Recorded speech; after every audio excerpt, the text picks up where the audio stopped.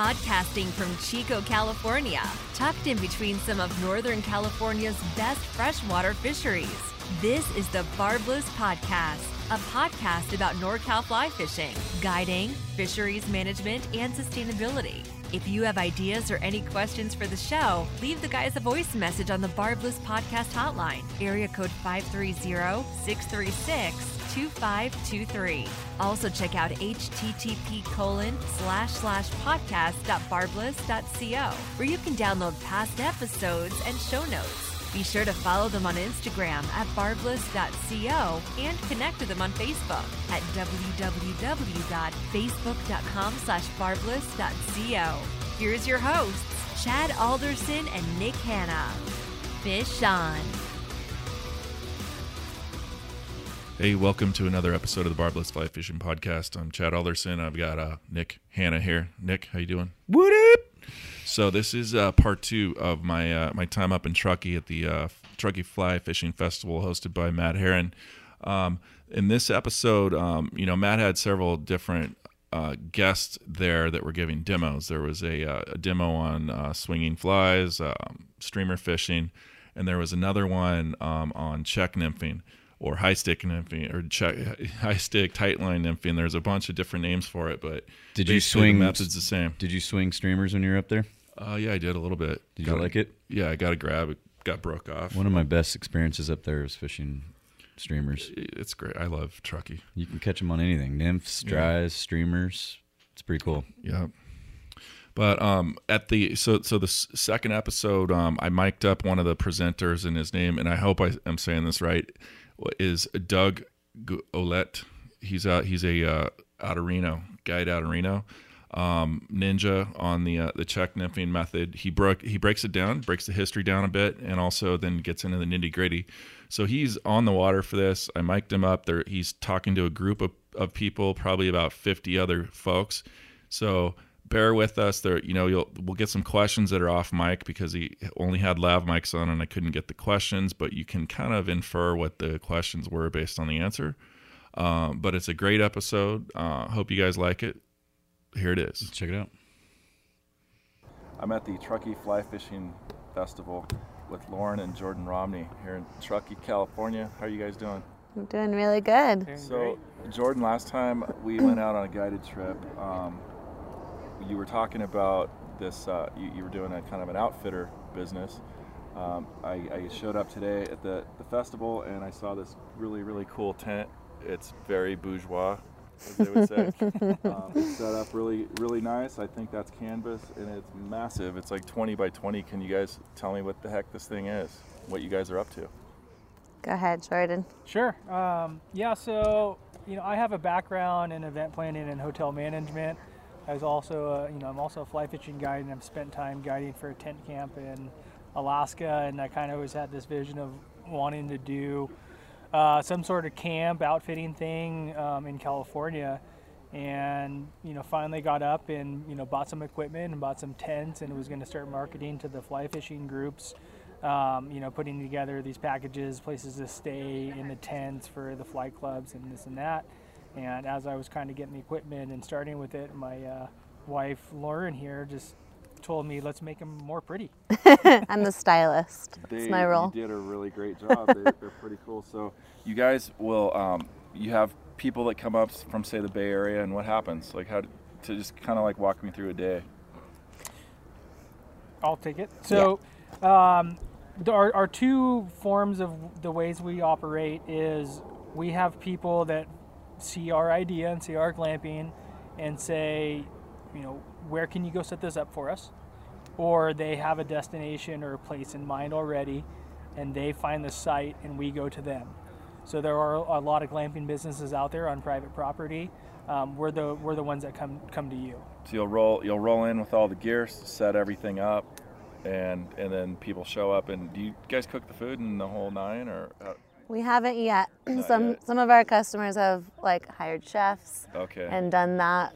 So lodging right now then. Yeah. Lodging, and then our additional packages are, with the camp stoves, all the camp equipment. We'll camp go do games. The shopping. Yeah. We'll go do all the food shopping, but our thing is you're camping, we don't want to intrude. So you know, if this is your camp, everything's in place for you. You just show up with your backpack and everything's there for you.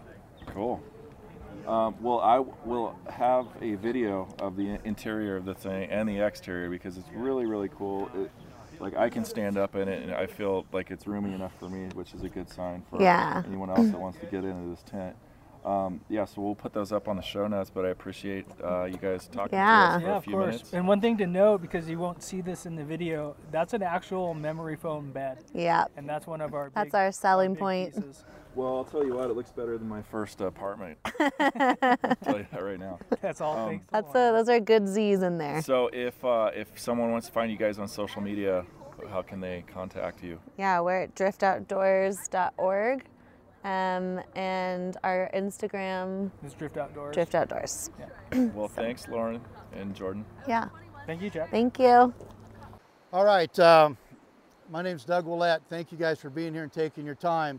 We got this session will be about short line nymphing, some of the techniques, some of the changes over the years, how it's developed a little bit, the rods, the equipment that's changed, like I say, through the decades.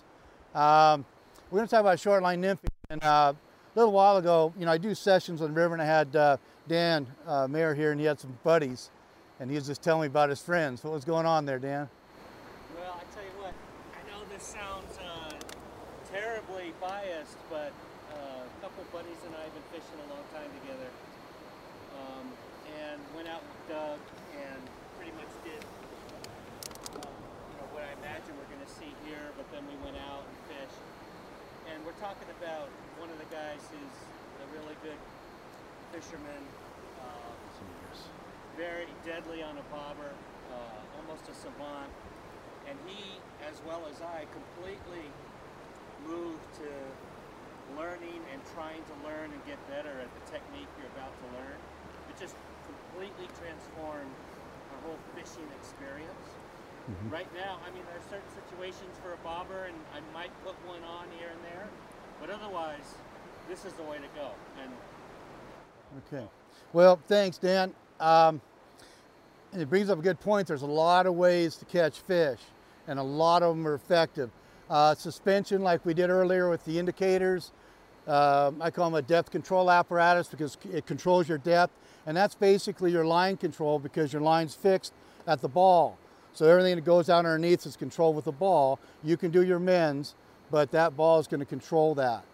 This is a little bit different. A lot of times anglers are apprehensive when they first do that, probably like that group, like, come on, we're just going to do that? This isn't going to work. And sometimes it's like magic. You never know, though. Things have changed over the years. For instance, in the 1960s, when I started fly fishing, we didn't have graphite rods. There was cane rods, the bamboo, too expensive for me as a kid. So we went with fiberglass, and they were about 6.5 or 7 feet long. So I learned this technique with a 7-foot glass rod. Okay, it was developed in about the 1930s up in Northern California. A native, Ted Tawandali, then Ted Face Fly Shop, George Kimsey. So that's where it got its roots. In the early 80s, the strike indicator hit the fly shops. When that happened, most anglers coming into the sport went right to that. It was an easy way to catch fish, and it's very effective. Most of the short line nymphing kind of got lost through that shuffle, and it wasn't until 1989 in Europe, after the Cold War, they got rods and reels. Before that, they had to share them in a village. So I had a friend from Slovenia, and they only had one rod and reel. It was a Berkeley Ugly Stick or something, Shakespeare Ugly Stick. And they shared it because they didn't have anything. Well, when they started fishing a lot again, they used our old books by Charlie Brooks, Polly Roseborough, and Joe Humphreys. Those are all nymphers, short line nymphers. So they started doing that in Europe, and they started refining things and tweaking things a little bit. They came up with some pretty good stuff, but it was a takeoff of something we had done previously. Okay, so what they started out doing, what we started doing, is we'd have like a regular fly line, and this one has ciders on it. Those are the colors you'll see up at the top of the rod there. Hang on just a second. You can see up here. Can you see that very well? Okay, that's called a sighter to see, and it's kind of like an indicator something. It's basically going to tell you where your line's at. This was first developed in 1978 by a guy named Ron Raven. Do you guys, anybody knows Ron here? Ron Raven. Northern California, he used amnesia, red and green. Okay, so the sighter is not from Europe. Okay, a lot of you travel the world, and I'm a proud Yank. We're called Yanks, even though we're a Giants fan or whatever, Dodger fan. We're all Yanks, okay? But that came from America. So did this technique. But they refined it pretty good. One thing I've done over since they started doing, I started using the jig hooks instead of a regular nymph style hook. Originally, all my flies were tied to mustad or partridge because Timcos weren't even around. Now I've got some of my nymphs that'll be on a jig style hook, rides upside down, and this is the typical setup here. You have an anchor fly down at the bottom, and then a couple feet up you're going to have your top fly, and it's tied off of a tag, not in line. Just like indicator fishing, if you were to tie with an indicator off the tag, you're probably going to catch more fish than normal on your top fly. Usually you're going to catch them on your bottom fly, or you're going to foul hook them on the top one if it's tied in line. Tied in line means by the eye and the bend, okay? Because now your fly's in the middle of your line, they come, they touch your line, you feel that, you set the hook, you got a pectoral fin or a caudal fin, the tail fin. This way, you'll get more true hookups when it's off of a tag. And if you're fishing chironomids under an indicator, now you have two verticals, okay? But now we're talking about nymphing. Same setup, I'll use the same base leader for Pyramid Lake, for rivers, short line nymphing, just about everything. The same leader, okay? It changes in diameter and strength. So anyway, we've got a fly line, and we're measuring this. This is a 10-foot rod, so we can go about 3 feet maybe from the fly line to your first connection. The shorter the fly rod, the shorter the section should probably be. This is if you want to fish with your line over the tip top, okay? If you don't want that, if you want this all the way, then you could do like the rod I use on a daily basis, is this one, but you can't see it so well, and it's nothing but Chameleon Maxima, okay, 30 feet. So you don't need a fly line for the setup, okay? This is harder to see. You notice I've got a sighter back down, see the tip top of the rod, it's white. You see the tags coming off? That's something I got from the Euros, and I didn't like it at first, but it's awesome. Okay, it doesn't hang up on anything, okay? This is only a white opaque, so the two materials for that application, I brought them out here for you. And you can pass this around if you guys, I just want to get it back, all right? And I know there's two of these, so pass this stuff around, you guys, and take a look at it. What you're going to see is one's going to be a white opaque. I like that better. I can tell you I probably have spooked fish with the colors. When this gets under the water, you don't want it to be under the water, by the way. If it does, you go a little deeper. I've had monsters come flying out of the water with little pinhead eyes staring at me because it scared them to death. With the white, I can get in a little bit closer, a little bit more stealth. You can see the rod there. You can't see anything hardly, right? Neither can they, okay? I'm only going to watch the sighter on that one. This one's easier to handle with a dexterity issue because it's a thicker material. So I would recommend when you start that you do this. You can start doing some other things. Now, everybody has a different setup for a leader. I don't have a fly line, and I have hundreds, literally, that have a loop connection. None. One of my mentors taught this years ago, and a lot of people still do with the, you know, you have a perfection loop, loop to loop. Bad news. This is one smooth connection. When this goes through the tip top of this, you're not going to feel, it's not going to hang up on anything. Okay, it goes right through just like butter. Okay, it's going to go right through there. That's really important because when you're fighting a big animal, what I try to do, and I can probably show you right now the way I like to fight a fish. Let's do that. I'm going to hold on to one of them. And this is really important Because when I have people out there and they're fishing and they want to get that big fish, you say, be ready, and then they're never ready. But you always want to be ready. I'll have to go back that way a little bit. Okay, now this is just going to be some physics and stuff and how the rods actually work. Okay, you notice I pulled that right out. Okay, and what you never really want to do is ever pull straight towards you, because that'll break your tip top. So you always want to pull out. But right there I got away with it because I have no, on that connection there's no hinge. You don't want to hinge, because what will happen when your rod's bent, the fish pulls out. Once you got it bent like that and you have a hinge, you're not going to get them through that tip top. It's probably happened to a lot of you where you've got a big fish and it gets hung up and you have to drop the rod to get it through, drop the rod to get it through. This way you don't have to do that. Hang on to that, Dan. If you could, just wrap it around your hand real quick and maybe move back a little for me. Can you move back a little bit? Just move back. Okay. Now, this is going to be a little bit different than you probably know of. Yeah, wrap it around your hand, just the fly line. Just the fly line, yeah. You want to do fish fighting? Yeah. All right, I got a big fish right here. Yeah, move back for me, Dan. Okay. I'll tell you what you don't want to do first. You never, ever want to point the rod at the fish, ever. Okay? So I would never fight a fish. You got that good, Dan? Okay. I would never want to do this to a fish straight on. Okay? Cut myself. Okay. The way that this rod works, you see the butt of the rod? Okay, Dan can feel that, can't you, Dan? Just like that. Okay, one finger, you know, boom, boom, boom. Okay, so when you fight them, what I like to do is I want to keep this bent at all times, okay, like this, and I want to put more pressure, I can do that. But when I fight one of these animals, I never do this, if I can help it. I'm always going to fight them down here with the butt down low, okay, or up and out if I'm fighting them, and I like to put pressure down, and into the current. Okay, so if you're doing something that works, keep doing it. All right, if you're having trouble, try this.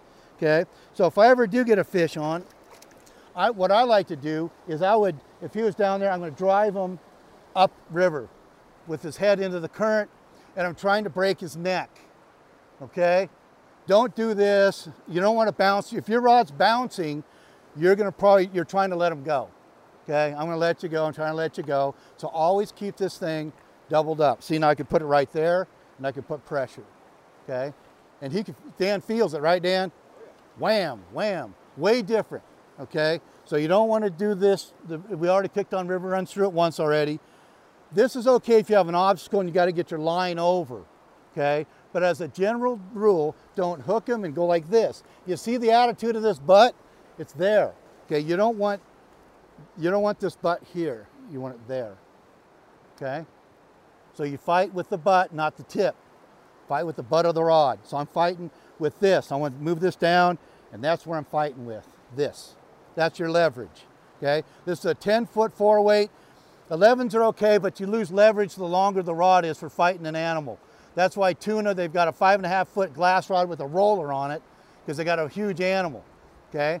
So know the longer the rod, you might get some leverage in casting in your angles, but you're gonna lose it on fighting fish. Okay, so 10-4 is about right.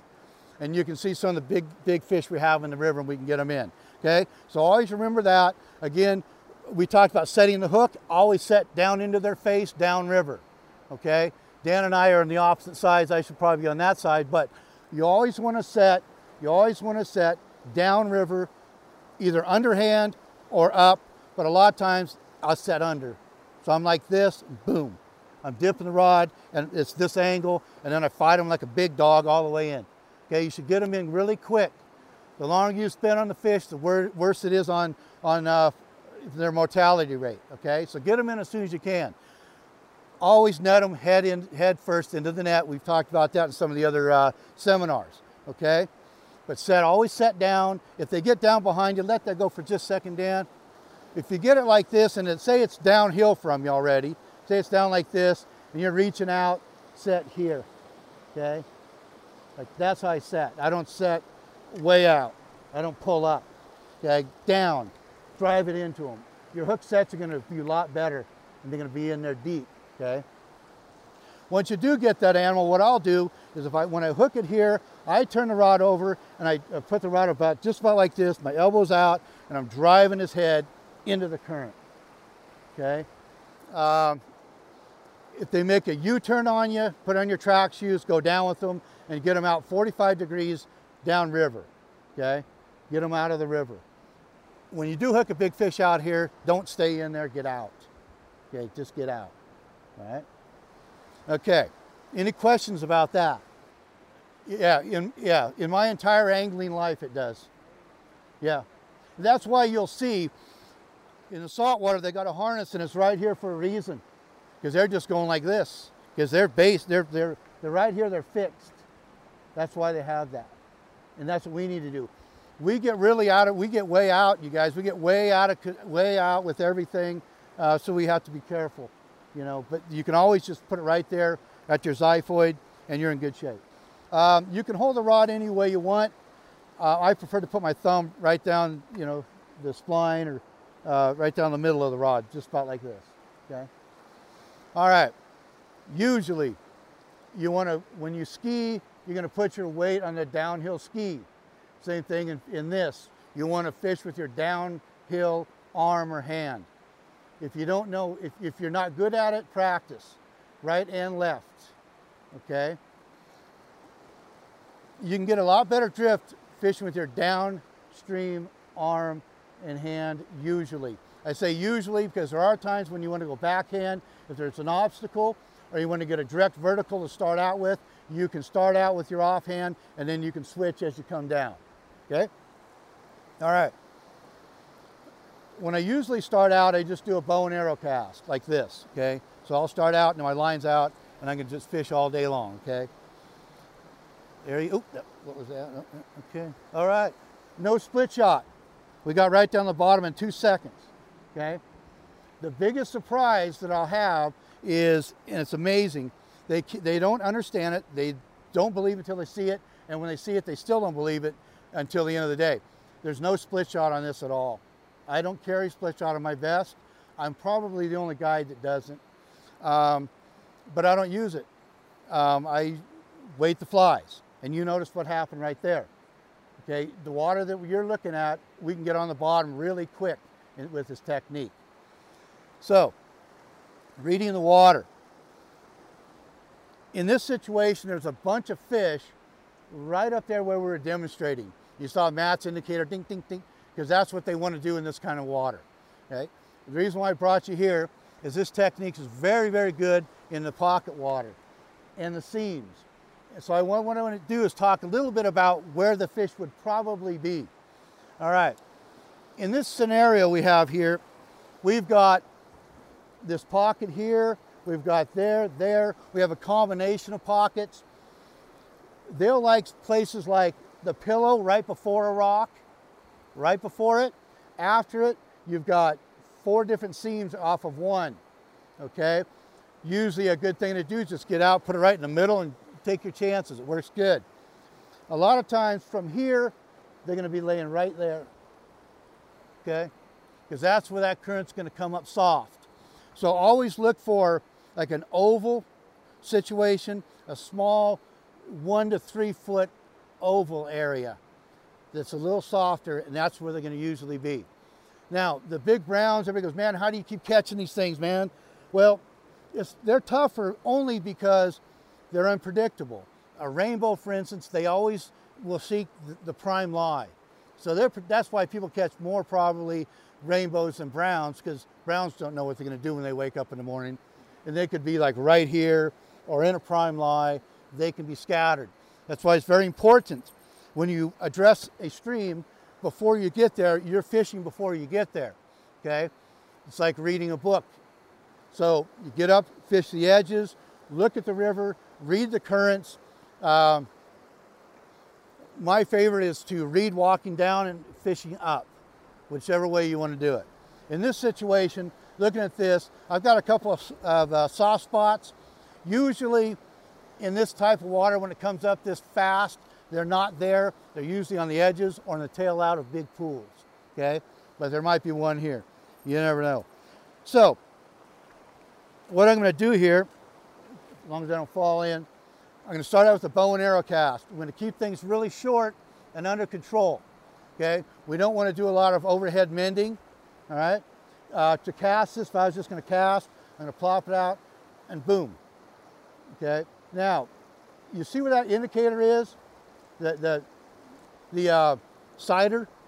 You're going to just put that right there on the surface, just like so, keeping it out, and let it go down on its own, okay? You can go faster if you want. You can come in, you can drag it, you can pull it. I don't like to pull them so much. I don't like to hit the bottom either. I don't want to bang the bottom. Boom, boom, boom, boom. I want to glide over the rocks, okay? So you want it to glide. I don't use split shot when I fly fish at all for any application, but that's just because it's the way I rig certain things. And if it works for you, split shot's awesome. Yeah, so use it if you use it. Okay. Now her question was, she wanted to go over this again real quick. What we have is a fly line. We've got about 2 feet of strand blue from DuPont. Then we have colors, which is a cider. And then here we've got about 5.5 feet to our first fly and another couple feet to the second one. That will change on the depth of water you're fishing in. So is that like 4X right now? It would be about 4X. I stopped using the X system for this a while back. Years ago, I used Pound Test, and right now I'm using Seagar. So let me show you that real quick. Now, good question. I'm glad you're here. So, because the question was blood knots, and you know how easy that came over the tip top, because it only has that, and it's like smooth. That doesn't happen if you've got a hinge at all, okay? Because we have monofilament as our base leader and monofilament for the cider, they're both monofilament, they're 2 apples, you can use a blood knot, okay? However, when you come down here, now you've got an apple and an orange, and you've got monofilament, and then you've got fluorocarbon, so they don't get along. So you got to use a double surgeons or 3 times through surgeon, okay? Leave these tags on, because that's going to help you sight, and it's not going to tangle, unless I'm demonstrating it does, but usually it doesn't, okay? Do you have any other questions? Here's something she kind of was alluding at, but if we have a real shallow riffle, okay, and it's only 2 feet deep, let's say, we're going to put our anchor fly up here now and our light one back there. Because if you don't, then your anchor's down and your top fly is way up out of the zone, okay? So now we switch those. Now you got your anchor down here, and then you got that little Betis or whatever you want to use out here doing its thing, okay? So that's when you would change your weight system. You can use a 3-fly system. It's pretty rugged, a lot of tangles, okay? All right. So Doug, one question. Sometimes with my blood knots, I'll use 4 turns on each side, say like 5X or something. Sometimes they'll pull through if I get snagged on the bottom or something. Is that just because it's thin diameter line? I've been trying 5 turns on each side. Do you notice anything like that? Yeah. Usually on the blood knots, 7 is a good number. Another trick I used to use when I did it a lot is after you tie the blood knot with your tag ends, tie an overhand knot and slide those overhand knots down to the blood knot. And that'll prevent it from breaking like that. Okay. Yeah, that was an old trick that when I used to tie off the tag, I'd tie a knot on the tags, slide the knot down all the way to the blood knot, and now it's not going to pigtail. The worst thing's the pigtail. If you ever lose a fish and you bring it up and you got a pigtail, look in the mirror, man. If you're ever tying a leader together or a fly and it breaks, that's a good thing because it broke in your hands and not on a fish, okay? So when you're tying all your stuff, you're putting things together and it's breaking or something, don't get all upset, man. Just go, wow, dodge the bullet, okay? So get that kind of attitude there. All right, so the presentations. Again, this is the easiest way to manage this with the fly line. Okay, there's different fly lines you can get. Rio has a European line that's like a level line. You can use a level 1 or 2 line. If you got 7 kids and you're 23 years old, then get an old fly line and use the back 20 feet, 25 feet of it. Okay, say you got an old weight forward 5 and it's all beat up, and you want to get a nymphing line, just cut it at 20 feet, put your backing, put it on the arbor, and then fish. You don't really need much. Okay, you only need a few feet.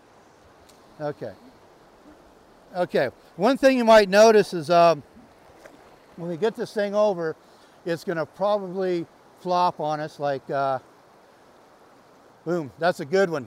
Okay, what you don't want to do, is you don't want to cast flat.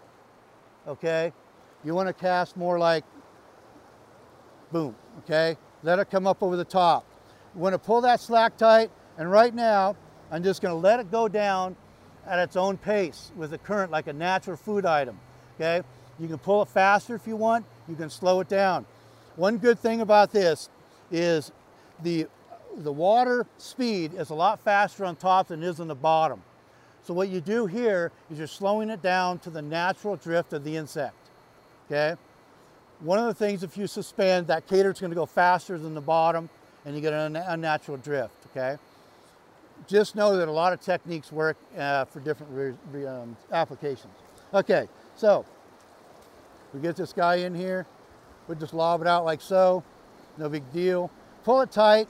You notice I pulled that tight. I'm just going to do just like I'm doing right here. Okay, that's probably the bottom. Oops, and that's a tree. Okay, so here, let me see that rod. Oh, hold on. Okay, you might not be able to see this one. That's why I brought 2 rods. Okay. Now, you probably can't see this one very well, can you? But can you see the white there? Okay, now you notice when I did that last drift, that was really deep. You see how deep we got? With no split shot, okay? Now, you'll get more snags. Oh, God. Okay, now, one of the things about this is you can, what you want to do here is always wade to your target fish, okay? So I don't want to make a cast way out there and get this big old drift with line everywhere. You want to keep it really compact, okay? Does that have a fly on it? No? Okay. All right. Okay, so again, you're just going to be here. Watch out for the obstacles. Throw it out. And you're just going to do this, just like drifting a worm. When you get to the end, set the hook, come back out, lob it in. And I'm right here now. Sometimes I'll go a little bit further. Right about here. You see my colors right there? I can see those colors. Now, what's good about this technique, as soon as a fish licks that bug, as soon as they touch it, I know. Okay? We have no slack line whatsoever. All right? You saw how quick I set the hook on that rock? Same thing. Okay, so there's no sponge there. Okay, there's no give. It's a straight thing. Okay? Usually you're going to walk to the fish. There are times when you can't, where you have to make a cast. But then how do you get it without kind of swinging through a perpetual drift? Okay, I can't do a back cast much here. Let me try to do a roll cast real quick. Okay, say we go out further, okay, like we did. Okay, now we're out this far. You can go even way out there if you make a long, say you do some false cast, boom, boom, boom, you go way out there. Then you want to throw mins in and do a slack line technique, okay? Okay, now, if I'm going to approach this like so, this would be called either Czech nymphing or Polish nymphing, okay? A side view, okay? If I'm going to go straight up river and raise the rod as I go, that's French style nymphing, okay? The Euros, they named everything. We used to just fish and call it good. But upstream is French. Then you got the Polish here with the Czech nymph, and then Spanish nymphing is a 20-foot leader you're going to cast across the river and let it swing down, okay? So they've named all these techniques after their countries, and it came from the United States. Now that one there, you probably saw, are you having trouble seeing this one? You're not seeing it very well? Okay. All right, now, to do this, I'm just gonna get out here a little bit. Okay, say I've already fished this, I wanna fish this next one. Let's see if I can get out here. Okay. That's getting way down there. If I hesitate, it's gonna be snagged. Now what you're looking for is about a 45 degrees, okay? Now see how hard that's getting down? That's 2 in a row. Give me that other rod. Now I think what I caught is this log. There was a log out there. Now, your worst enemy is gonna be wood, okay? It's gonna be wood. Now there's days when you can go through a whole day without losing anything. And other days, you know, when you're doing this, you're gonna lose them every cast, okay? But that's the attitude you wanna get, is 45 degrees off your rod tip for your line, okay? So when you do this and you have weighted flies, don't worry that they're not gonna get down, because you just saw right there, they're getting down 2 seconds. All right.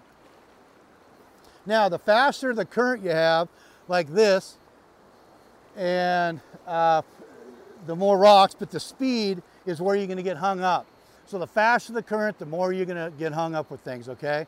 So it's not really it's kind of a catch-22. You gotta use some weight to get there, but you wanna go right to the seams. Now what I did is I put it right in the soft stuff.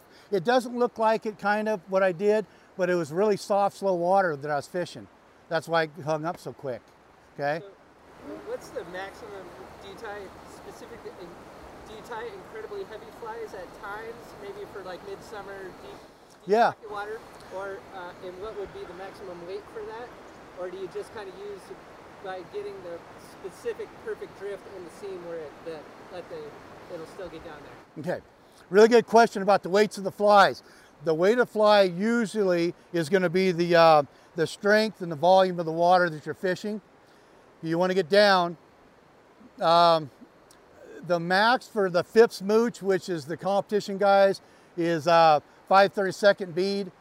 That one I just had out there, it was a 4.6. And then I'll put 1 strip of lead on top. Okay, so they're pretty heavy.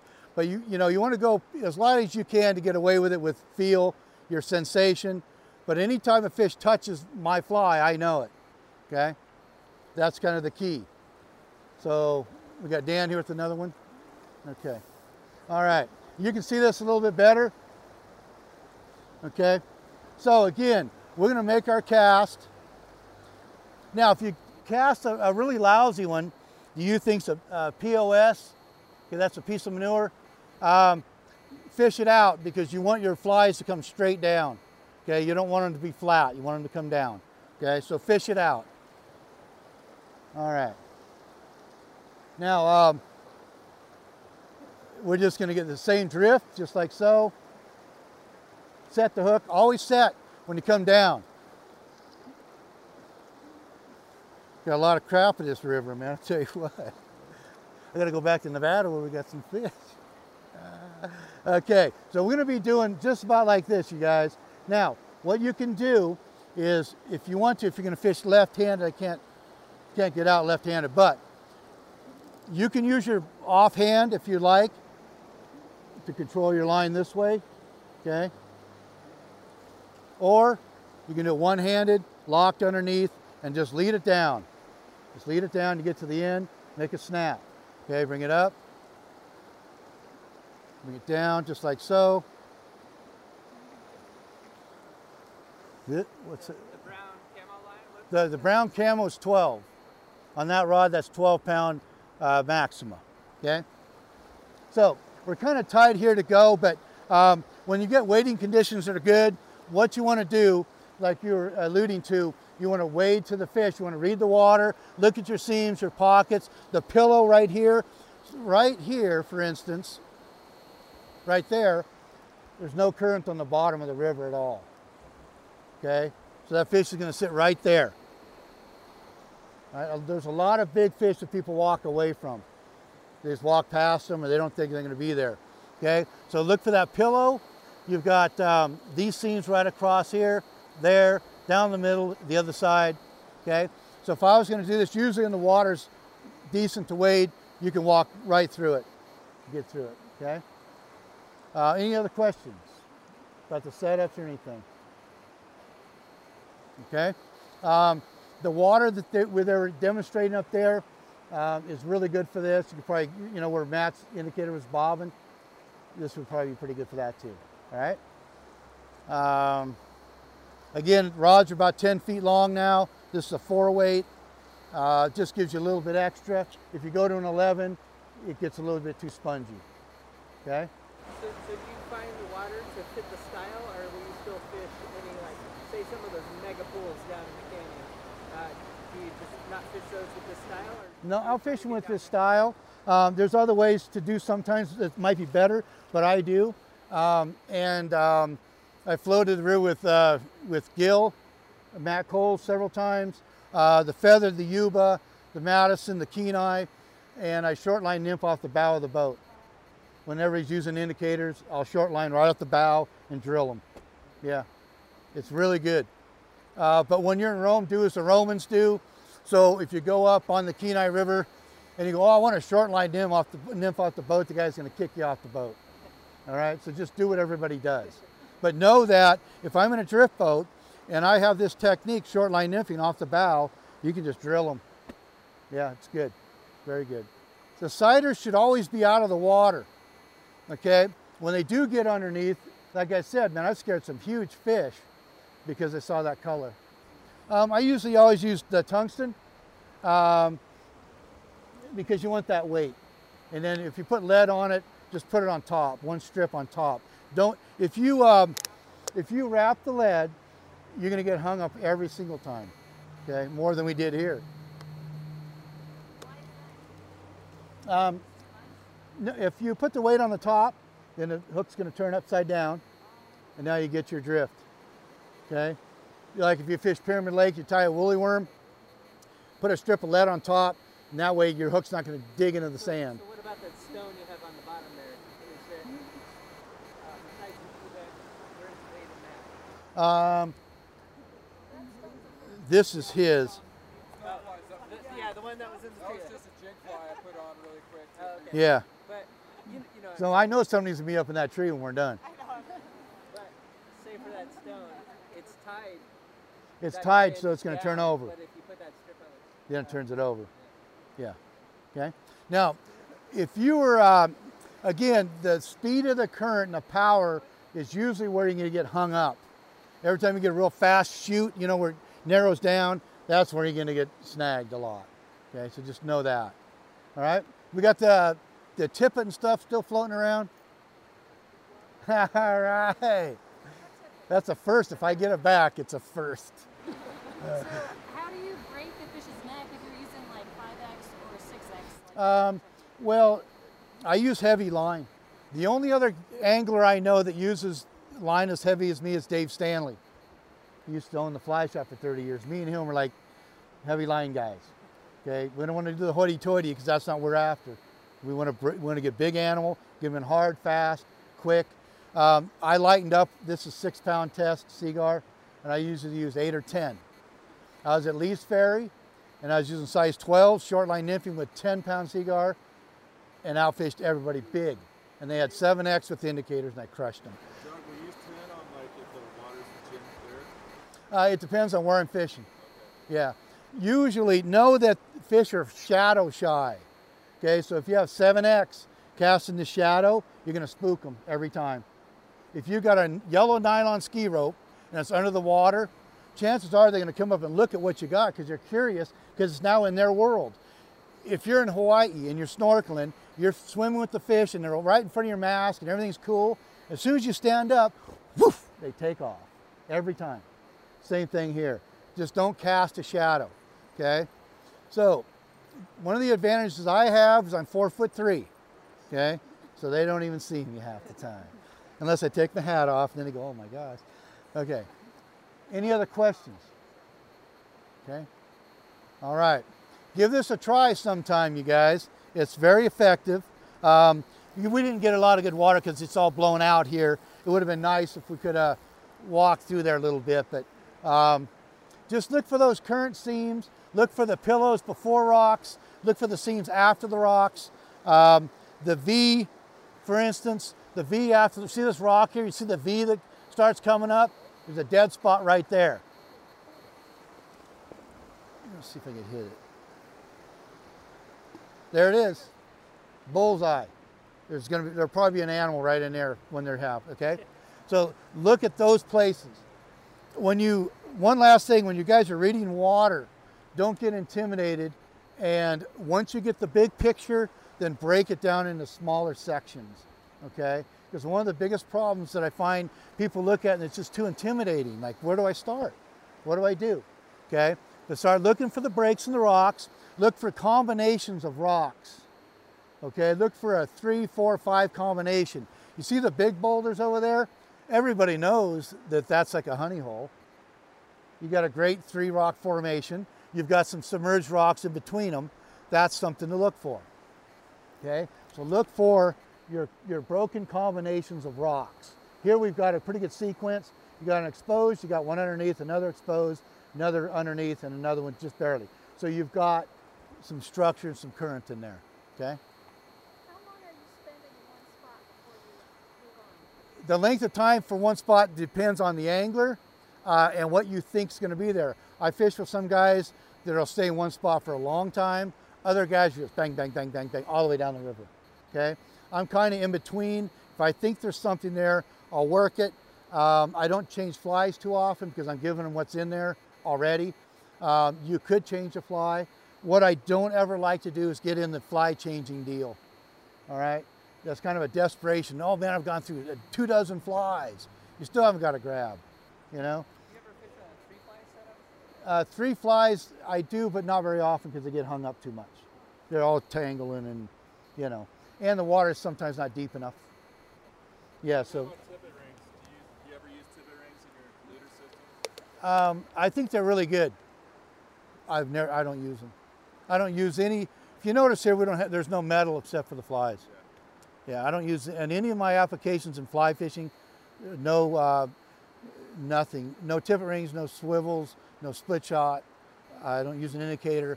When I work though, I'll do just about anything to get that customer some fish, okay? So I'll do indicators when I'm guiding if that's what it takes. So whatever it takes.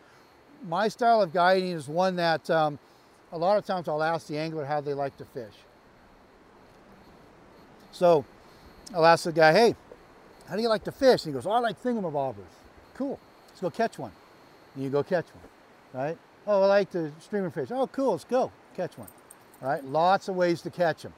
So I think the best angler is the angler that's going to be able to be versatile and be able to change what he's doing and to adjust, okay? Because if you have a guy that tells you you have to do it this way or the highway, I'm on the highway, all right? A lot of different ways. I know some good anglers. They have great techniques. They love them. They're good at them. They stick with them, and that's awesome, okay?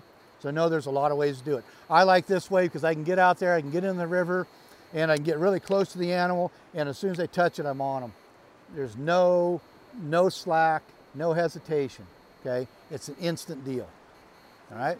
Like low water, low clear water, you're able to walk. That's these ferry on the Colorado River. It's a tail out, and the normal technique is a float.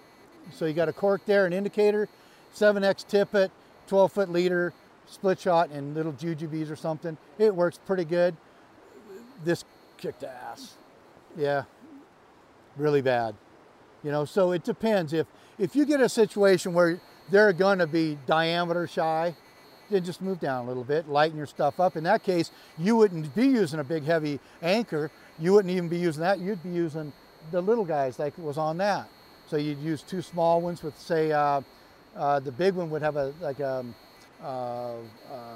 gosh, 7/54 and even lower. You get smaller, like oh gosh, less, yeah, you can get it really small, okay? So you can go finesse. Now, know that this is used in the 5th smooch, which is the World Championship fly fishing, okay? So it's very effective. And then they'll do things, they'll lighten up like you're saying, okay?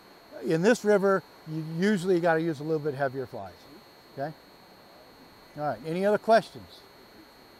Okay, thanks for your time, you guys. I wish we could have spent more time out there, but oh well.